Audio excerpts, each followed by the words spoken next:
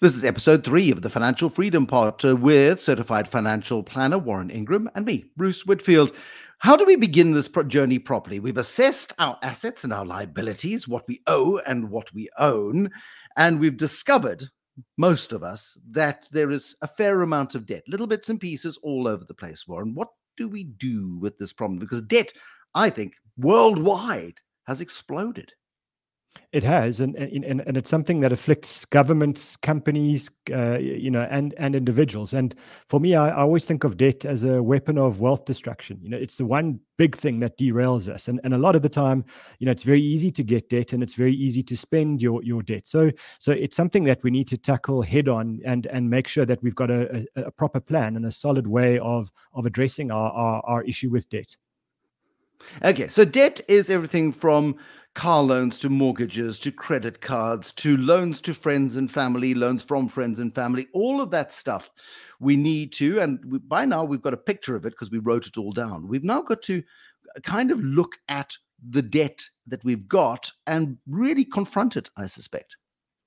Exactly right. Understanding that, when you ignore debt, it doesn't go away. And if you ignore the email from the debt provider, hoping that it will just, end one day, understand that it's compounding against you. It's growing and growing and growing faster than anything you could possibly hope to kind of accomplish with your money. So it is important to take stock and to have a plan to deal with it, so that you start to use compounding for you and not compounding against you. I don't know if he ever said it, but it's attributed to Einstein, and he's described it as the eighth wonder of the world. And that was the power of compounding. If you understand it, you can make it work for you. If you don't understand it, and this is where debt comes in, it works against you. And it is terrifying to watch the level of debt accumulate, particularly on something like a credit card, where interest rates are excessive. And once you lose control of that, you get into some really very, very, very serious trouble. I think that's true, Bruce, and we've both dealt with people that have achieved financial success, all around the world, and I think the one thing they have in common is they don't use debt to consume things that like holidays and consumable stuff. They might use debt to grow assets, to grow businesses, but they avoid, like the plague, debt to buy stuff that has no value, and that's the key.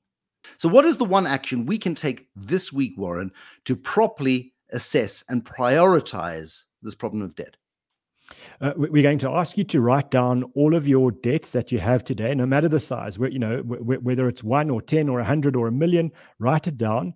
And then next to that, write down the interest that you're paying on each of those debts. So something might cost you 10% a year, something else might cost you 25%. What we want to know is take that debt, write it down, and then write the interest rate against that. And that becomes the beginning of your debt plan, because what you want to do is take that most expensive debt and start paying it down. But the action for now is write them down, go and get all those interest rates that you're paying, and let's find out what's the one that's costing you the highest rate of interest. Stick it up where you can see it ahead of our next episode, because we're going to give you the solution next time here on the Financial Freedom Pod.